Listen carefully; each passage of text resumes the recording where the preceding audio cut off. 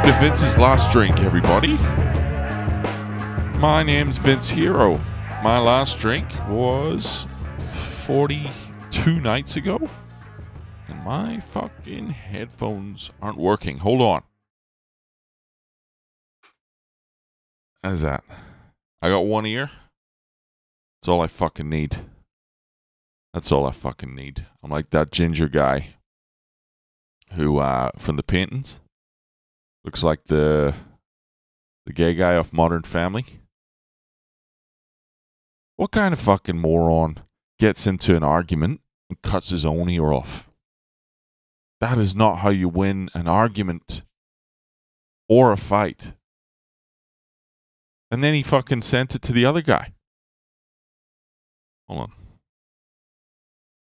I gotta look this up.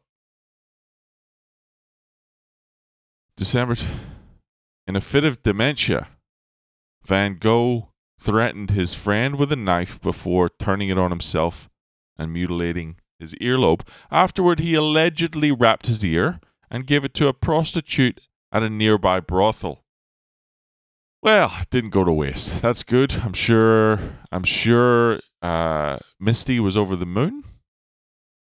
I don't know what I'm talking about. How are you? How are you? Speaking of art, I had a job interview yesterday. I think I fooled them, but I did have a moment of concern after the interview.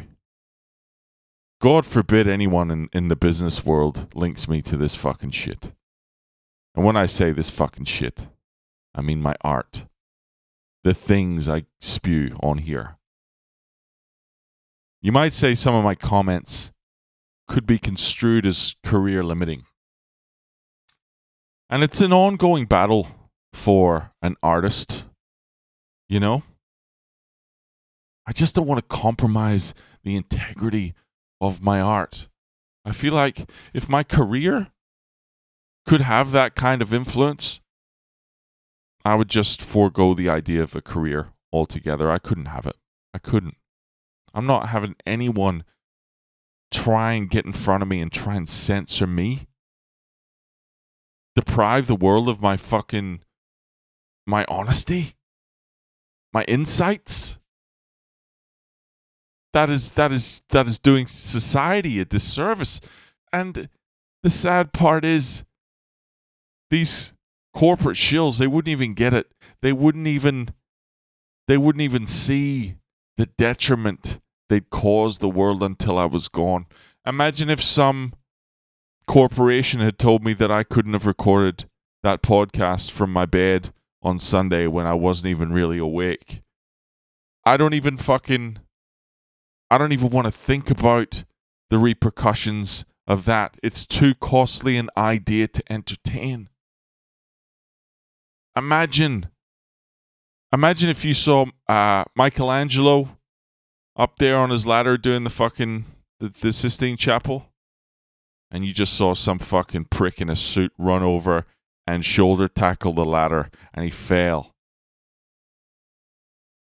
Or if he was, mixing his fucking paper mache there, doing the Statue of David, and someone fucking pissed in his paper mache bucket, everyone would have lost something. This is my point. No amount of money.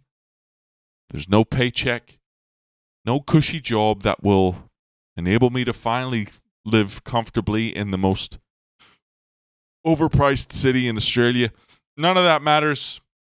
What matters is that I get to keep the fucking brush in my hand, and I get to keep paint on the tip of that bitch. If my future employer doesn't like it, those motherfuckers, they can cut off their own ears. They can fucking Van Gogh. All right. I don't know what this one's been about. Thanks for listening. I hope you're having a good week.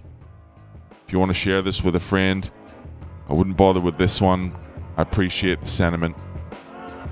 Consider another one. If you want to send me an email, it's vinceslastdrink@gmail.com. Look forward to chatting to you tomorrow. But take it easy.